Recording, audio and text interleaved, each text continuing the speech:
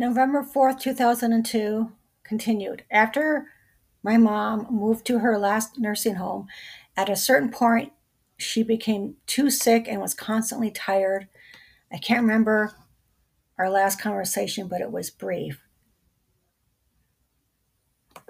She never once forgot to tell me, I love you, before she hung up the phone. When she was incubated and unable to speak, she cried twice.